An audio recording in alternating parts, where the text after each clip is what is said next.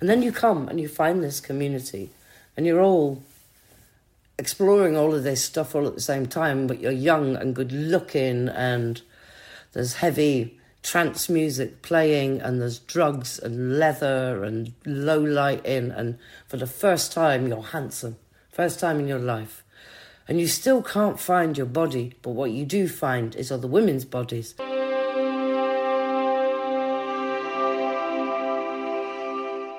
Hello and welcome to Tender Buttons, a podcast chatting to artists and writers about their process and politics, with me, Jessica Andrews, and my co-host, Jack Young. If you would like to buy any of the books from today's episode, as a listener of the show, you can get a 10% discount by entering Tender Buttons at the Storysmith checkout. You can find them online at storysmithbooks.com or visit them in person on North Street in Bedminster.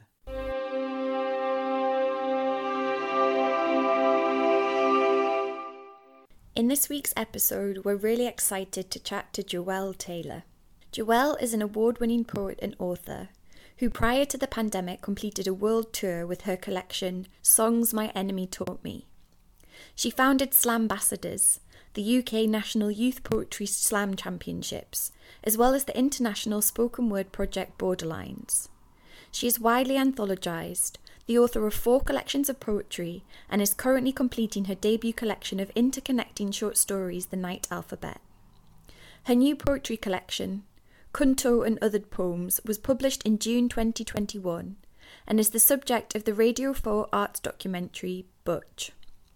Kunto won the T.S. Eliot Prize in 2021, the Polari Prize in 2022, and was named by The Telegraph, The New Statesman, The White Review and Times Literary Supplement as one of the best poetry books of 2021. She has received a Changemaker Award from the South Bank Centre, a fellowship of the RSA, and her poem Valentine was highly commended in the Forward Prize. She is co-curator and host of Outspoken Live, the UK's premier poetry and music club, currently resident at the South Bank Centre. She is the commissioning editor at Outspoken Press. Hi Joelle, thanks so much for coming on Tender Buttons. It's an absolute pleasure. Thanks for inviting me. We were wondering if you could start with a reading from Kunto. Of course, this is part of the long sequence of 7 cantos that makes up the original poem Kunto, round 2. The body as protest.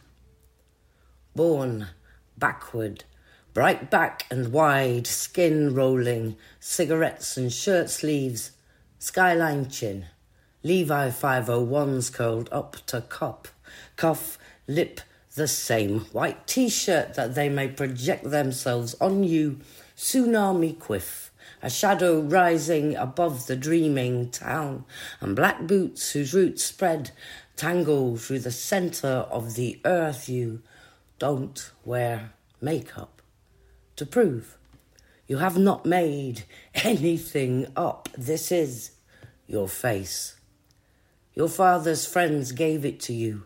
One Christmas Eve, 1973, you unwrapped it beneath a decorated tree from which the rest of your family hung. They sipped cocktails as you slowly disappeared, swaying gently to the wail of celebration, that harbinger of party. You got your first suit out of the thick silence when you enter a room. They call you Butch, the name derived from Butch Cassidy.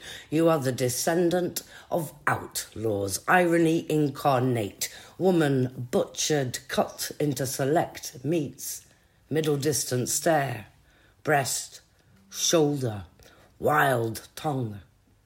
They fear you. Boy dyke, diesel female sodomite, lady faggot bulldagger queer pervert, gold star silverback stud invert, kiki shemale drag drone, baby butch tomboy, stone.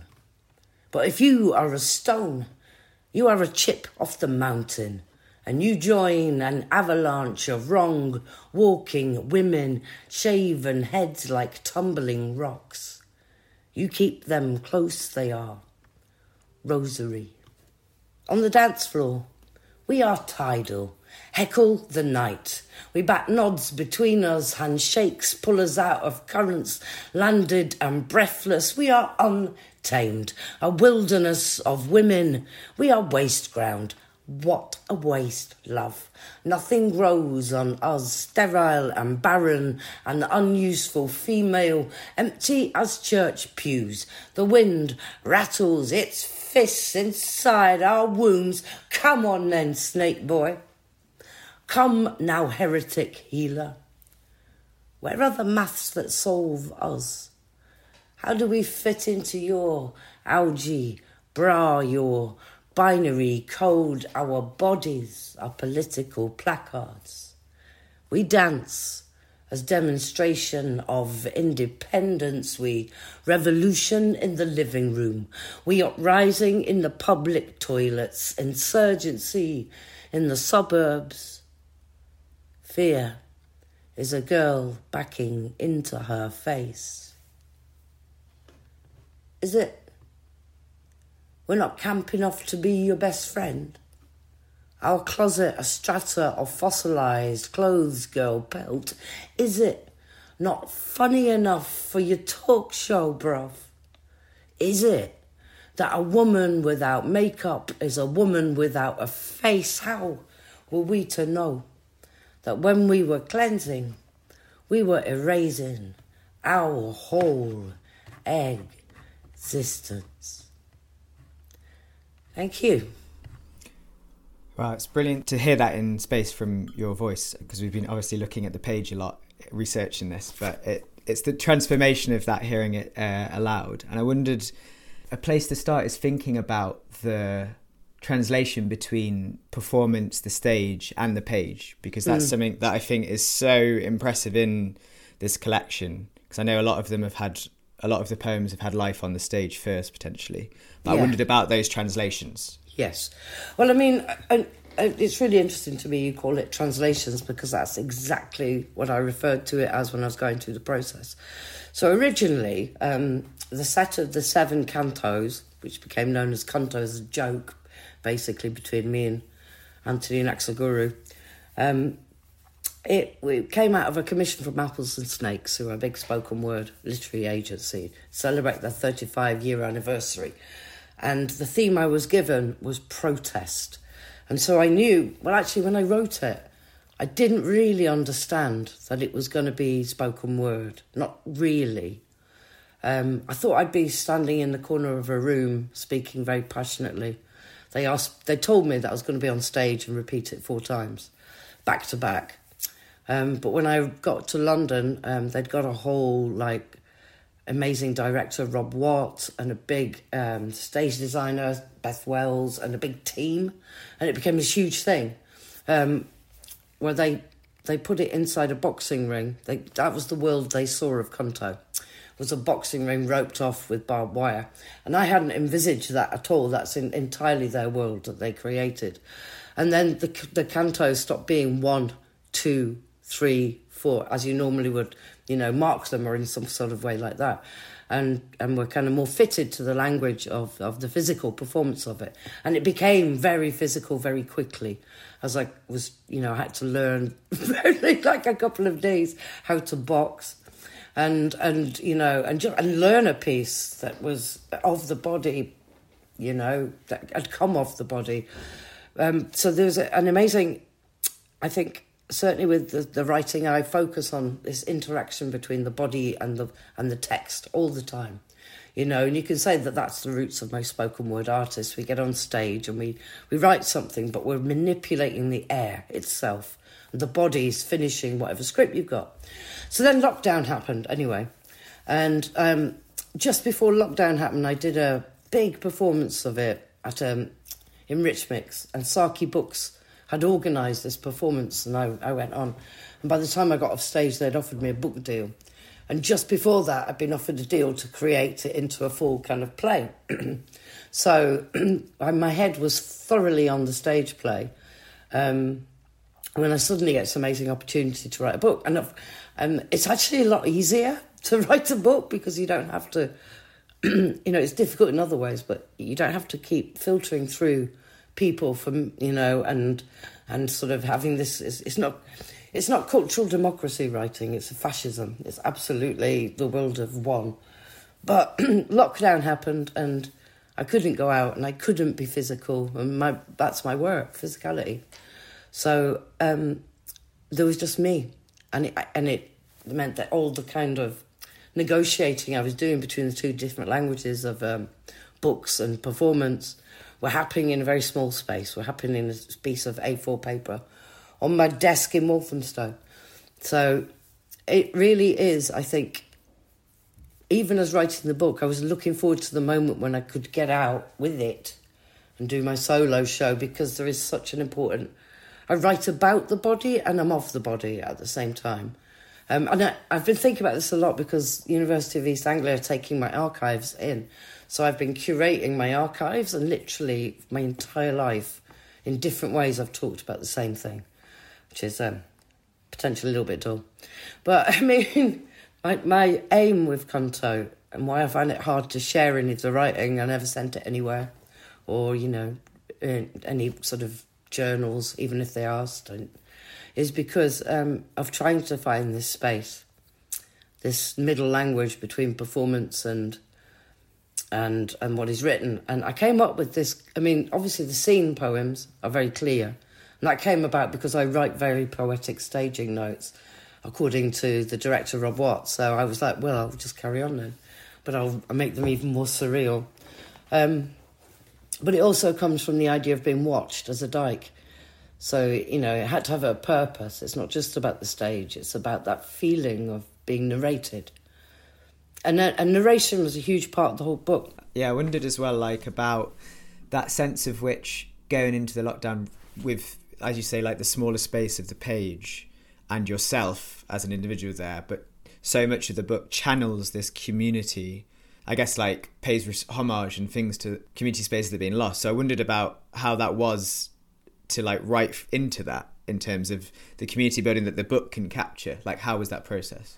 I mean, I'd originally intended to do a load of different interviews and visit a lot of different archives. But obviously lockdown happened and that limited what I could do. I mean, obviously you've got the wide internet. And I did manage to work quite a bit with Kenrick and with Bishopsgate Institute. But it meant that I just had this moment in Bishopsgate where I was frustrated because I couldn't find what I was looking for in the documents. And then I realised the reason I was frustrated is because I knew what I was looking for, because I'd been there. And that's how I knew. So actually, I was your primary witness. So it just meant that there was more of an interrogation of the self rather than other people. And so you go back into a memory, and it's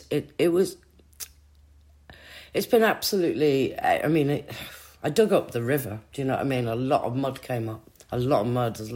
And it's been the most amazing year, but also one of the most difficult of my life as well. And it's been, you know, revisiting old ghosts and some new ghosts as well. The best part of it is just that sense of reconnecting with people. And once I got on the road with Conto, I had a couple of astonishing experiences. So I wrote about people that are dead, but I also wrote about people who are simply ghosts because they're not there anymore, you know. And I went and I did this event in Melbourne, Australia, thinking, oh, no one will come because, you know, why would they? And it sold out, full of letters of every flavour you can imagine. And then afterwards, in the queue for the book signing, somebody came up and said, all right, how you doing then? Do you fancy a pint? And it was the barmaid from the Maryville. And she brought all her mates, and we all hung out all night, and it was amazing. So we've been in touch ever since, keeping in touch. And other people have got photos from that time that would be really helpful when I'm publishing my memoirs. And then some very close friends of mine got back in touch after many, many years.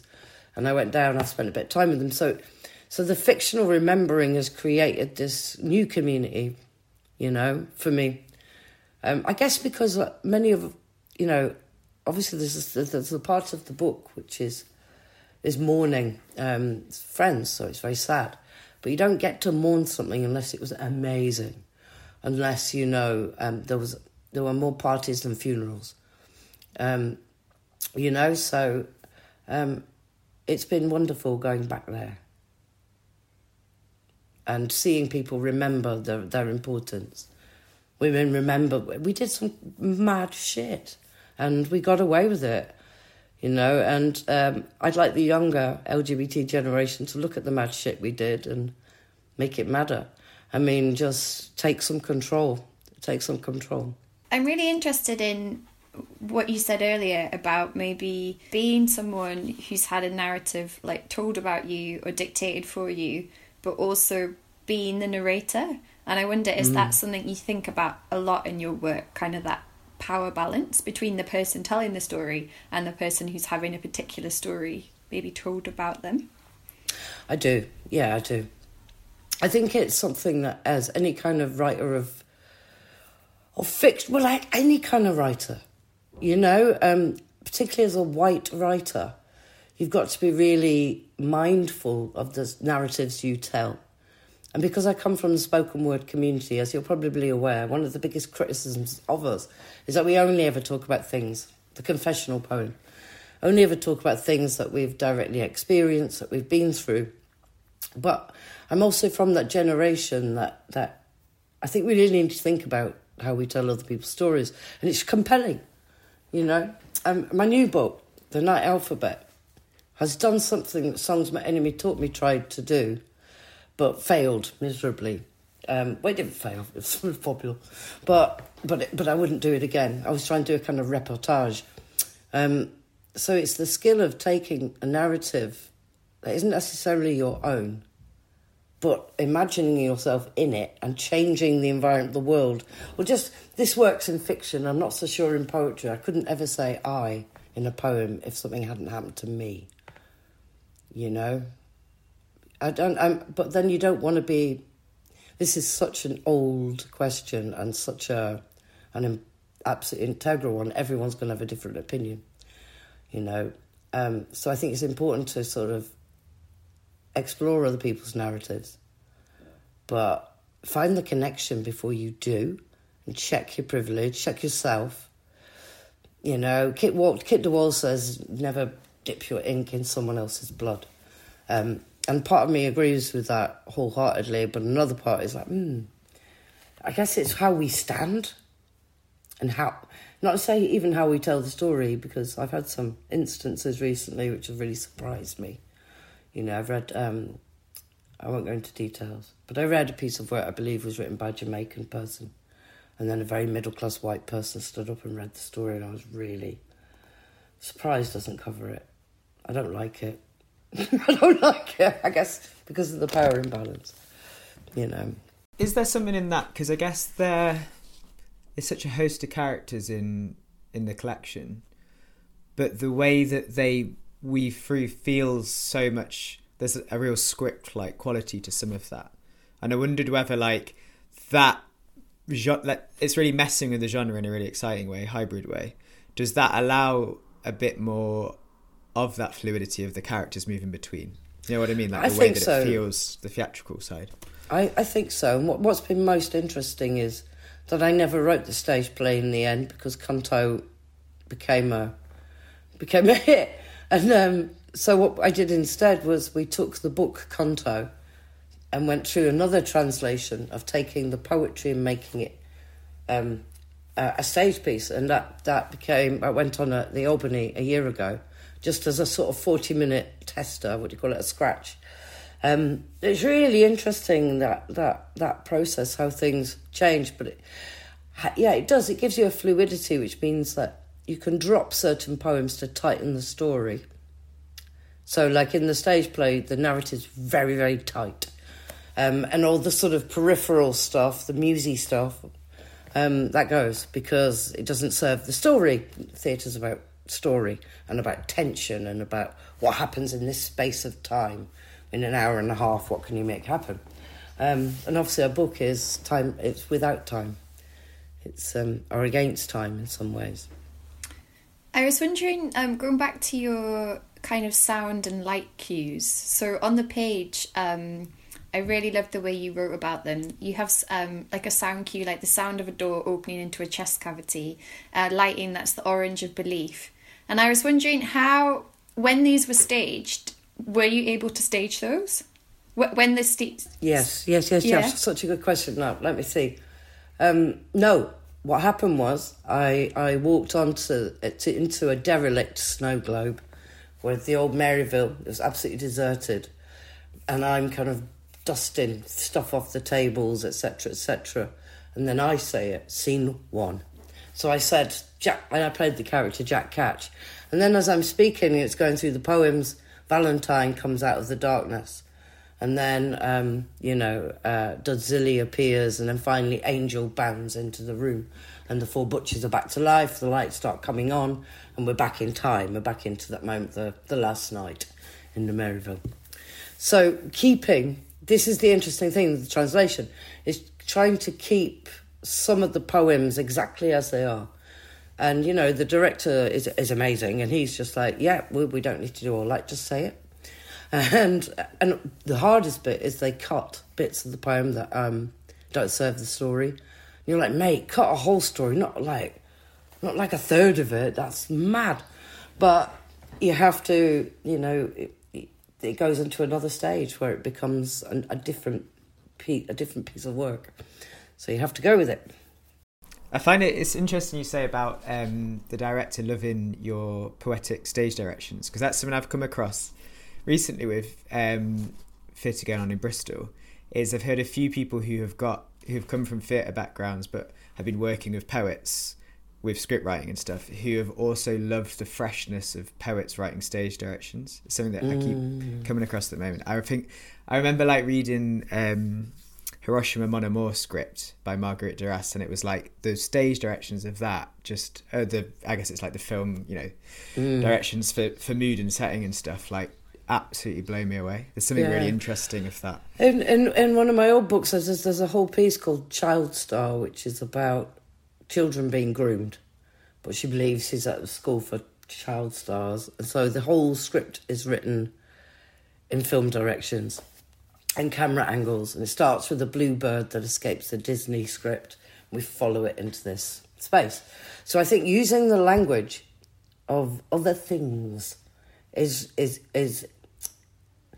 kind of what poetry does amazingly well. For example, there's poems by Layla Long-Soldier, what's it called, Whereas, where she uses the American, is it Bill of Rights? But she uses the language that has been used to oppress Native American people to criticise that.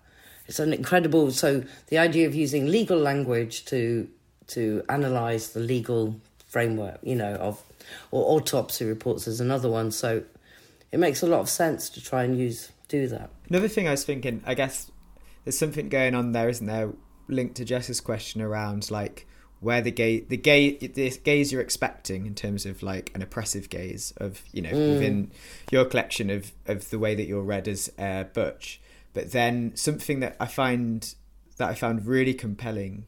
I think it's in Maryville. There's a lot of bodies metamorphosing into things that you don't expect to have a body as such. So the body's turning into clubs, or the body's turning into trees, or this kind of thing. So it's you think there's something fixed, like the body of that Butch character that's come on, but then they keep slipping from that gaze, if that makes sense. Can you talk about the body metamorphosing in your work? Yeah, I mean, I think it's really interesting going through my archives and trying to find a through line for this archive project. And it's something that's, I think it's always been a part of me. I was sexually abused as a child. And during a period in time, so I'm 55, during a period in time when children were blamed for it, and certainly little girls were. I don't think anybody even really thought it happened to little boys, and it took many, many years to be able to comprehend that. And so as a writer, much of my work was trying to figure that out. So a lot of the work throughout time looks at transformation. So Angel's fists are dogs because they escape her sometimes, but they're loyal. They're loyal, and she found them, by the side of a road and fed them a saucer of lager and brought them up as her own. I think it's important. I think transformation is a huge part of what it means to be queer. You're grappling with this fluidity of body. That fluidity of body is societally imposed, and want in one sense.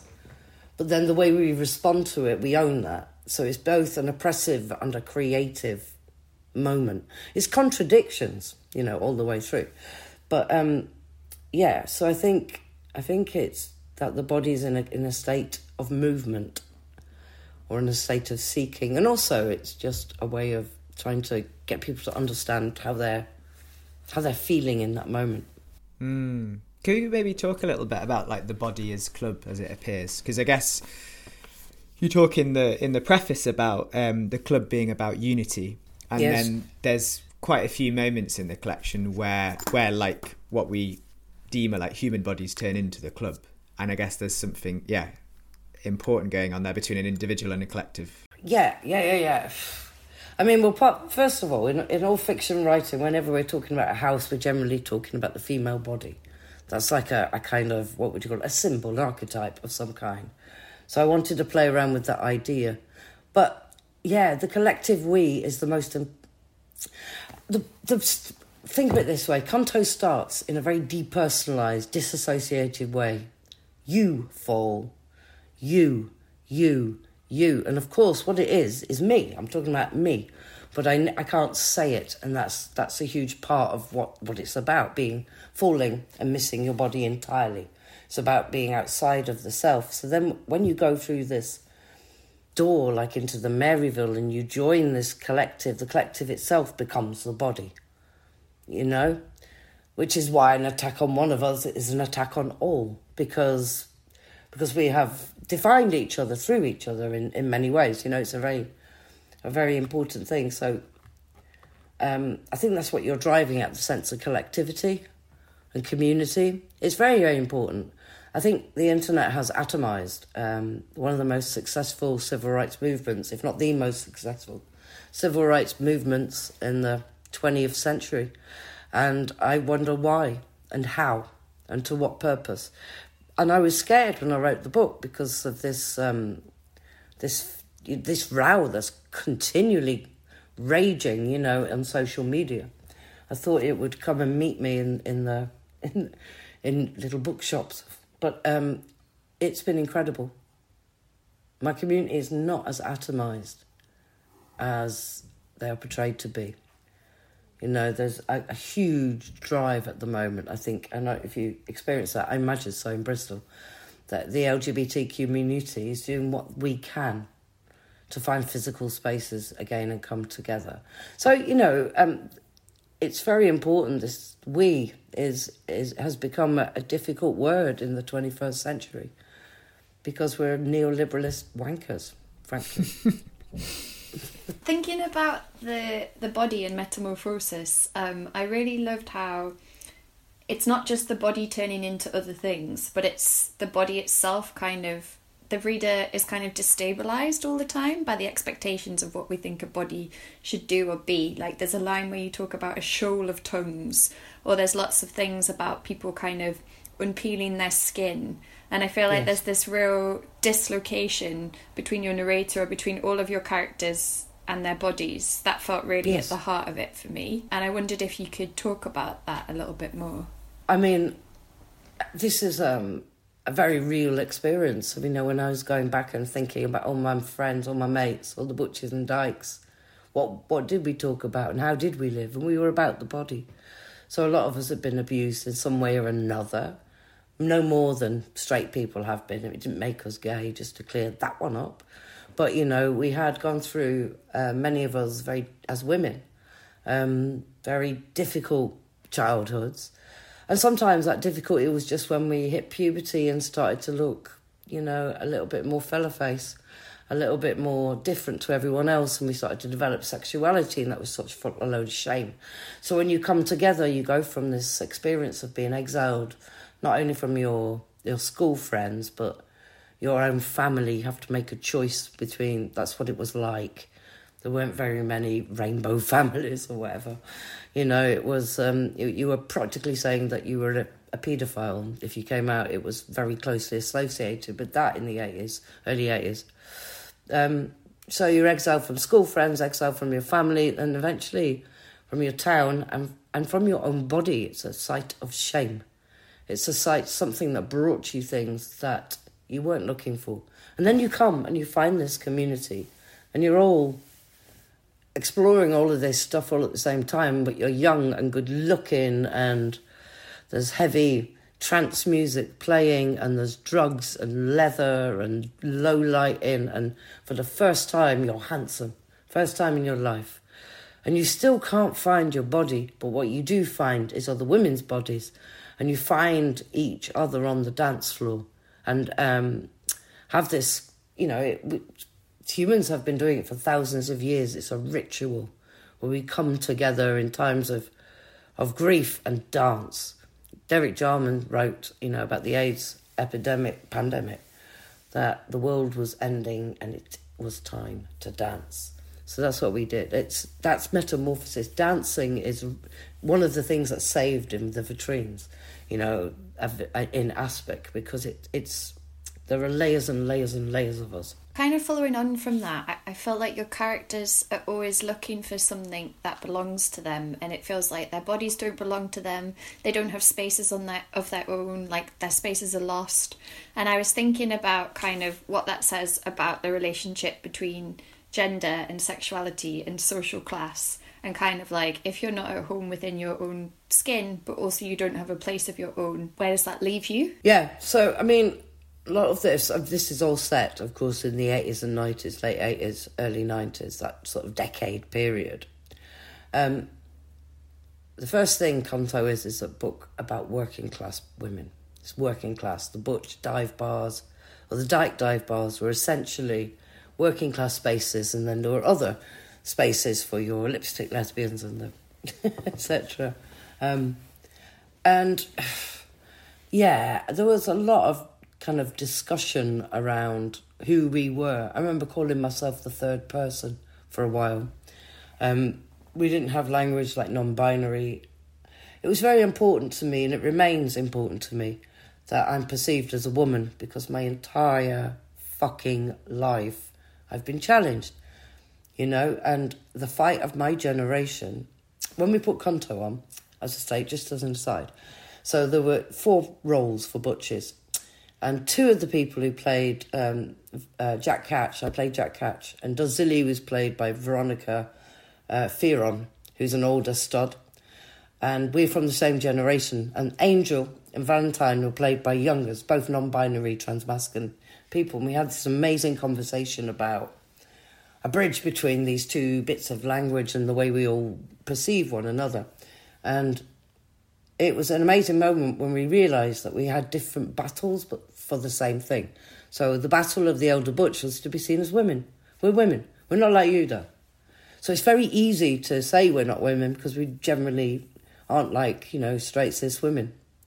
We don't look like it. We don't fit in that kind of respect.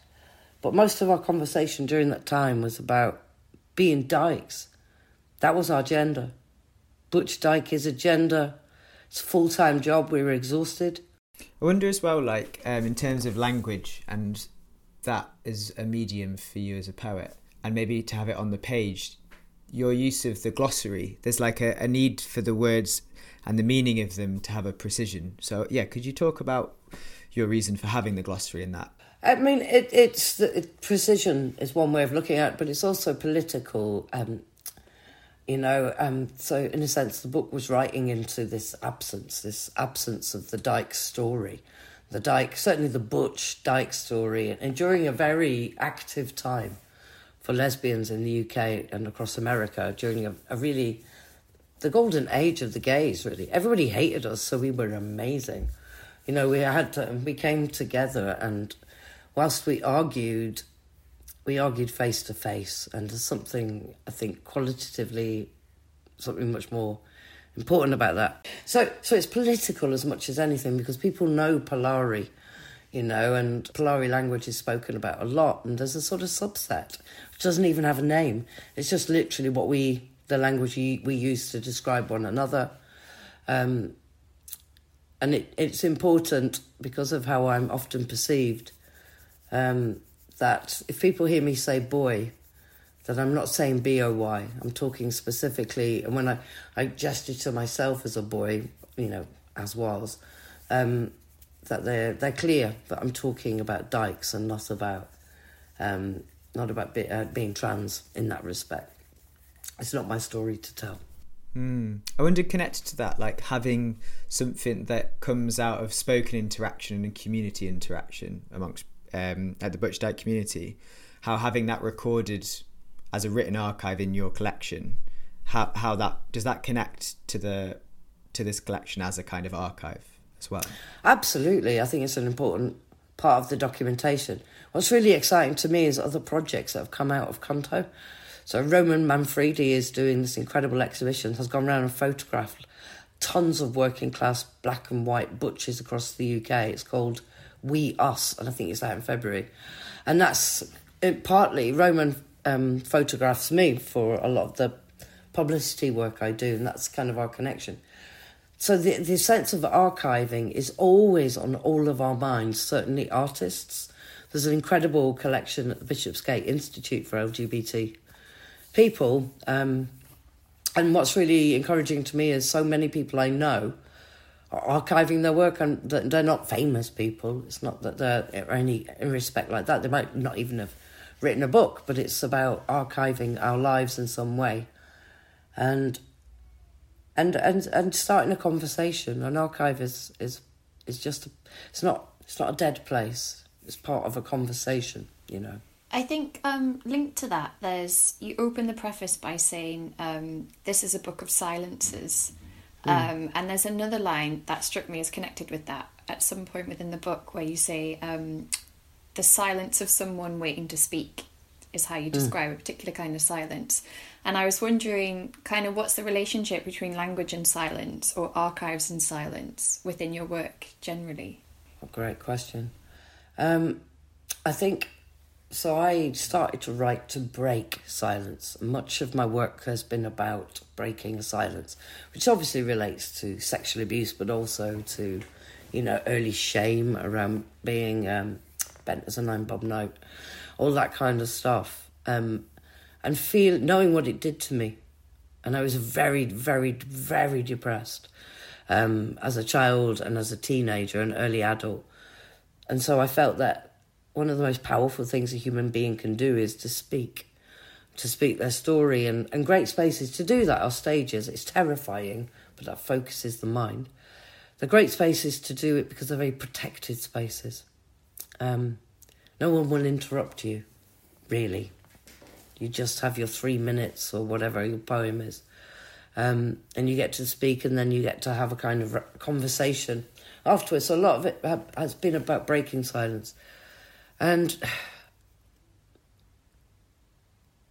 silence has inhabited me. You know, I live a very frenetic and heavy life, but at the same time, there's so much to say, isn't there?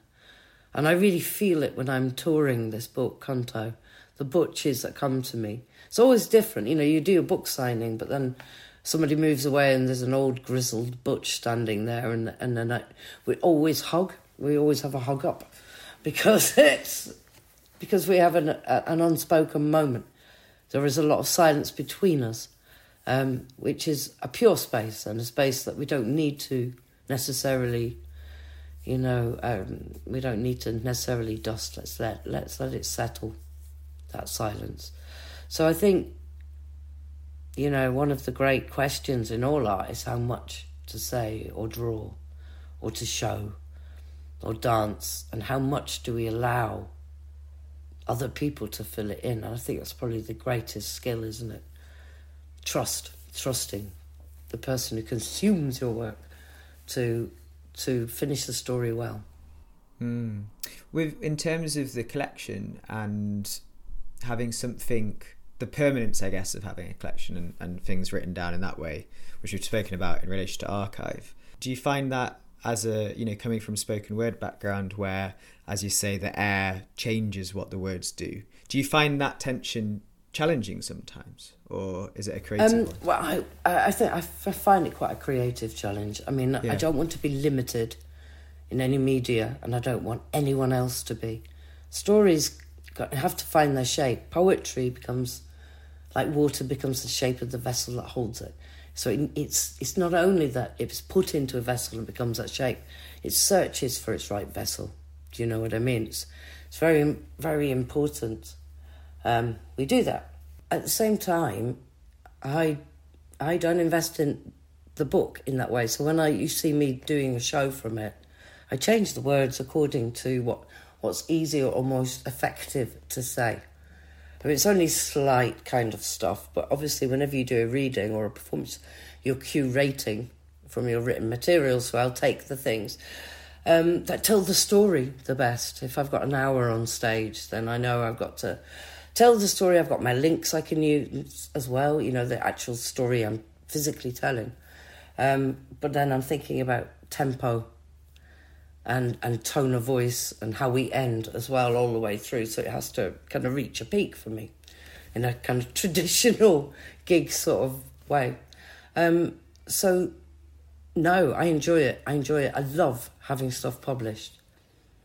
I'm very pleased earlier work hasn't been, but yeah. but it's a part of freedom. And a spoken word artist, what we learn is that by any means necessary. That's our mantra, and people believe you when you're holding a book. In terms of the way you use images, I wondered if you could talk a little bit about the relationship between the real and the surreal, because I feel like that's how your images work, right? You have something that's very much grounded in the real world, and then suddenly the sentence will shift and something very surreal is happening. So kind of like a note I've got is a rind of a skirt and blouse. It's like this defamiliarization kind of thing that's going on. Yeah, I think of it as social surrealism. Ooh. So you start with a real issue and then stretch it.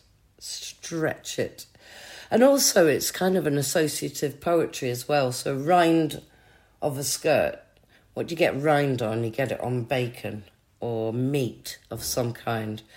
So we're making a very quick association, 3 words, between women as a sort of commodity market, flesh, meat. So rind of skirt does that. But social surrealism, it can start like this. For example, let's just say we were talking about somebody with an eating disorder, bulimia, something like that.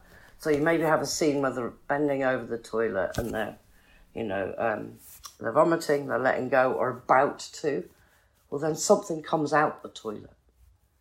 Something happens, rises out of that, rather than... I know that sounds quite like a horror story, but it doesn't necessarily have to be something horrific. It can be, and particularly in writing, it can be something very magical. There's real freedom in poetry and a freedom in fiction writing once we establish the logic of the world. And if the logic of our world is that one thing is another thing, it's quantum physics as well. It's pure science, darling. All of it. I was just going to say, I feel like you get that balance just right between... So you're using surreal imagery, but it doesn't suddenly feel like, oh, now we're in magic realism. The edge of... you tread the edge so carefully that it makes us look at the real world differently, rather than escaping into a fantasy world, if you know what I mean. Right. Perfect. I mean, I think that's the kind of aim. But, it's good to use imagination in poetry, isn't it? I think part of the aim of Conto was because I wanted to write something that made people want to turn over and find out what happened. The idea of a narrative in a book, but not so much so that it's a verse poem, but... that there's some sense of mystery or something to be solved within the book. But, part of that is having to kind of dodge around between imagination and reality. And sometimes as a writer, you disappear into how something makes you feel rather than what it was. I've written about a couple of very difficult things in that book, particularly the death of Kaz, who... becomes Angel in the stage play, just to make it clearer. Particularly her death was very difficult now. She died in 1999. And it's the first time I've successfully been able to write about that experience, but only through using stage directions. So that we're seeing it happen rather than what happened or, any in fact, in terms of surreality, that's the most surreal moment where Kaz, who's called Peter in the story, the little kind of stage directions, having her head shaved, and then it turns into a jungle and a lion eats her.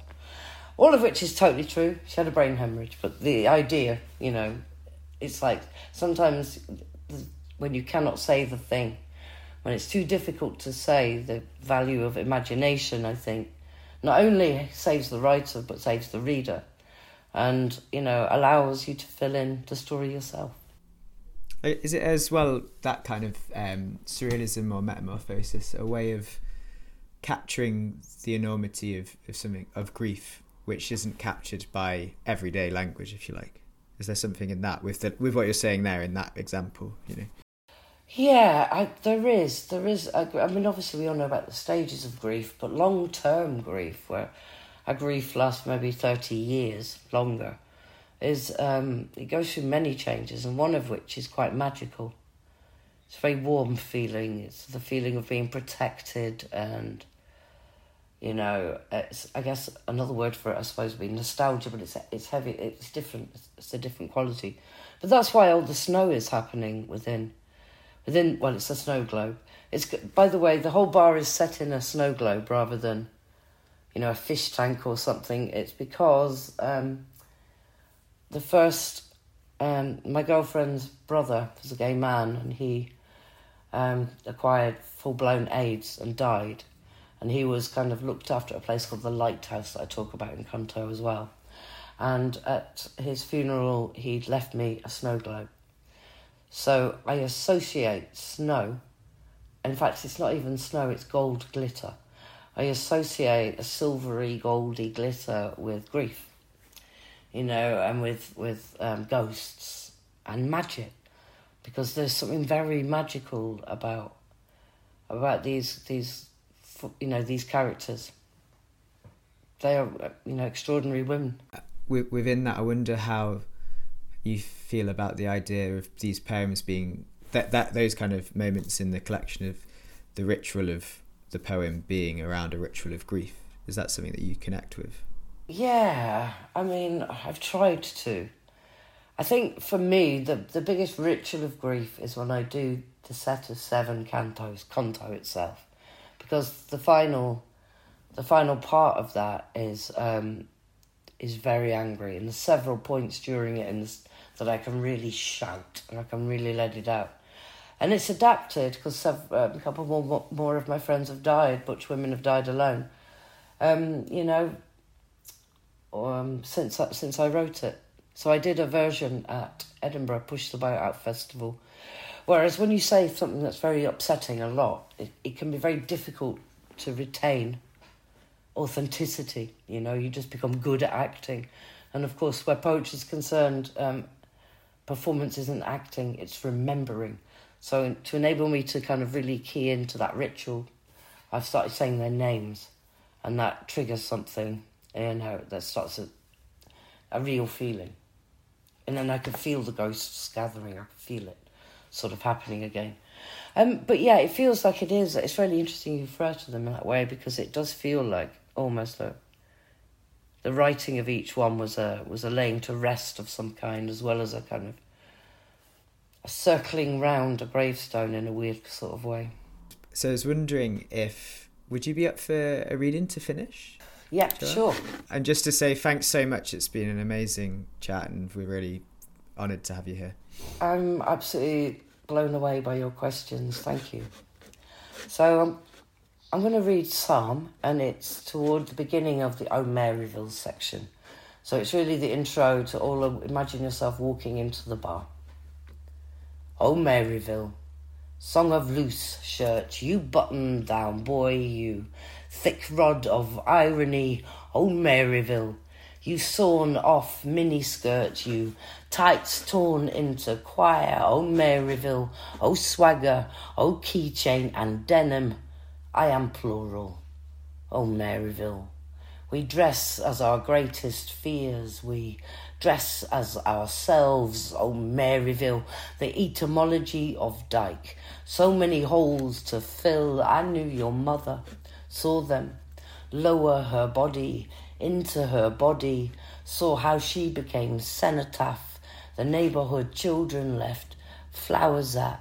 Oh, Maryville, I remember your sister, how antelope she was, how she froze when she heard the first roar, how she fell into the O of the roar. Oh, Maryville, the antelopes are eating the antelopes. Oh, my Maryville, forgive us their trespasses. Let us walk alone at night, and let the night not follow us. Let us drink too much, and awaken in each other's mouths. Let us be ugly, let us unwashed, let us language. Our mouths are filled with men lying, dancing. Let us pass the half-smoked cigarette. Let us fatten, let us leave our faces on the back seat of night buses. Let someone take a photograph not of us, but because of us. Let our limbs grow wild, our hair retreat, our hormonal seize. Let our breasts, let them. Let us inherit each other's teeth. Oh, Maryville, keep us alive this death. Keep us from prayer. Deliver us from ego. For thine are the body, the burning and the birthing, forever and ever. Are you a man?